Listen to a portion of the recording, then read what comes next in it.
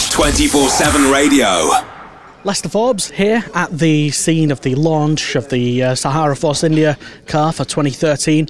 I bumped into broadcasting legend and Formula One commentator still on 5 Live, Jonathan Legard. Hi there, how you doing? Thanks for joining us on Radio Silverstone. It's going to be an amazing season again. It's got a lot to live up to, hasn't it? And I think I think it will be hard pushed to match the variety that we had with those 7 different winners in the first 7 races. And it's interesting talking to Bob Fernley, the MD at Force India, about whether he feels it's going to be the same sort of competition. I don't think it will be. And he was saying he thinks that it'll have settled down right. I think by the end of the last season, 2012, you started to see the usual teams, the usual drivers near the front. That said, of course, who did well in the last race and could easily have won it? Nico Hülkenberg and Force India. Yeah, so led most of the race. Exactly. You hope that sort of thing would happen again, but because the regulations are so much tighter, so much the same, really, things haven't really evolved. In 12 months' time, that's going to be completely different, as we know. But it should still be good. I mean, there are all so many different things to look forward to, as much as, how is Paul di Resta going to develop? Who's his teammate going to be? How's he going to be challenged there? Because that was one of the interesting stories, not necessarily headline, last year, the way that Hülkenberg and di Resta had their challenge, and seemingly, for whatever reason, Hülkenberg was the favoured one in terms of possibly McLaren, Sauber. There was talk of Ferrari as well. And he's moved on. Paul is still at Force India. So who's going to come in there? And then, of course, look further up the grid. What's coming at Red Bull? What's coming at Ferrari? And Lewis Hamilton at Mercedes. And that's not mentioning McLaren either, with Jenson Button and Perez. Yeah, a lot of people not even mentioning Perez, of course, who did so brilliantly in that underpowered Sauber.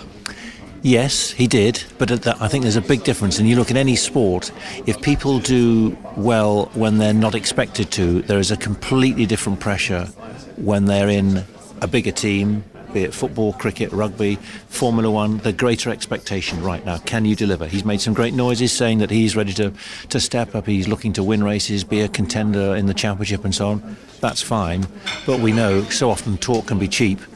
You've got to deliver, and it's going to be really interesting to see how he fares. I have to say, I was one of those who thought Hülkenberg would have been a better choice. Just seems a more rounded, more experienced, more successful driver all the way up.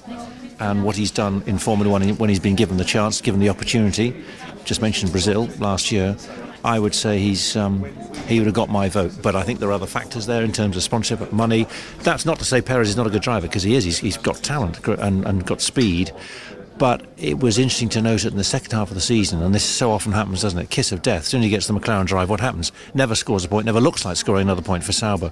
So I think I hope he chooses to run before he walks, because if he thinks he's going to go win a race first time out, that's great ambition, but you can fall flat on your face and do more harm than good. It's easy to say anything, with pre-season, we're going to win every race and stuff, but I think he will win at least one, Perez. He's good.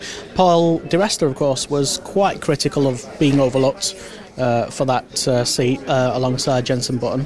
Yes, but I do think one of the things which people might think, what a bizarre take on this, but the fact that Jenson Button was there already and Paul now has Jenson Button's manager, I don't know how well that would have sat. Number of people behind the scenes have said that was an odd decision maybe by Paul to do that. Now, Richard Goddard is an extremely good manager. There's nothing wrong with that. But if you're trying to put the two people in the same team, I don't know whether that would work particularly well.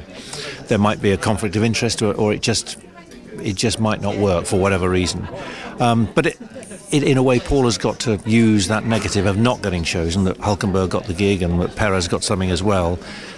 If you dwell on that and allow it to grind you down, then the only performance which is going to suffer is his. So to my way of thinking, he needs just to get out there and try and wring as much out of this car as possible, because the better he does this season, the more likely is to A, stay here, or B, maybe get, if there's an opportunity somewhere else, there could be the chance of Ferrari if Massa doesn't deliver, and so on. And then Mark Webber's is this going to be his last year? Could there be an opening at Red Bull?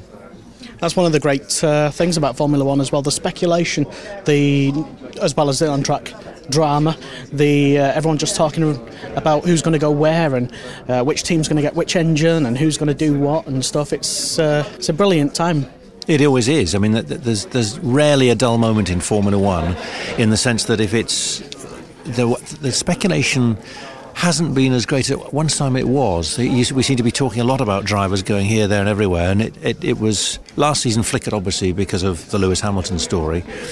And I suppose there was also the concern about Felipe Massa, whether he's going to come back. But having spoken to him recently, last month, I was struck by what a different character he seemed, how much straighter he seemed in his own mind. Now, that's all very well, again, talking.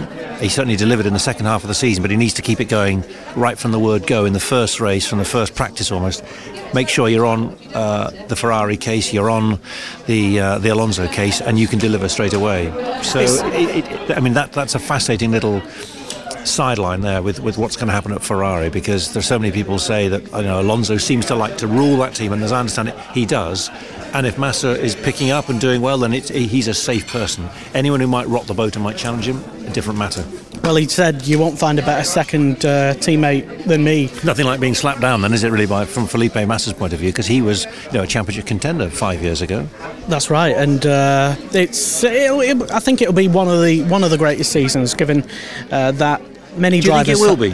I only say that because I'm wondering whether so many teams will put all the stops out, given what's got to come in 2014 and the root and branch changes with the new engine regulations, which are going to be so dramatic and so drastic, really, to the formula. A lot of people have nothing to lose this season. Yes, but I don't know how much they're going to push all the way. I mean, if you're not really challenging for anything significant near the top of the field, then you may tend to put a lot into what's happening in 2014, and I wonder whether it may not be as dramatic and as gripping as the last few.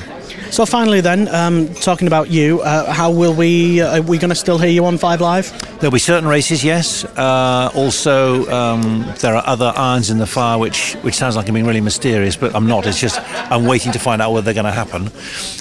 So I'll be there, still following, still doing stuff, and as much as any other thing, really. But the one thing I would say, just coming here to Silverstone, which struck me again, what a fantastic arena, what a fantastic facility this is, because you come off the display at the entrance with all the different flags, all the different venues for Formula One, also how spectacular and dramatic the Silverstone wing looks.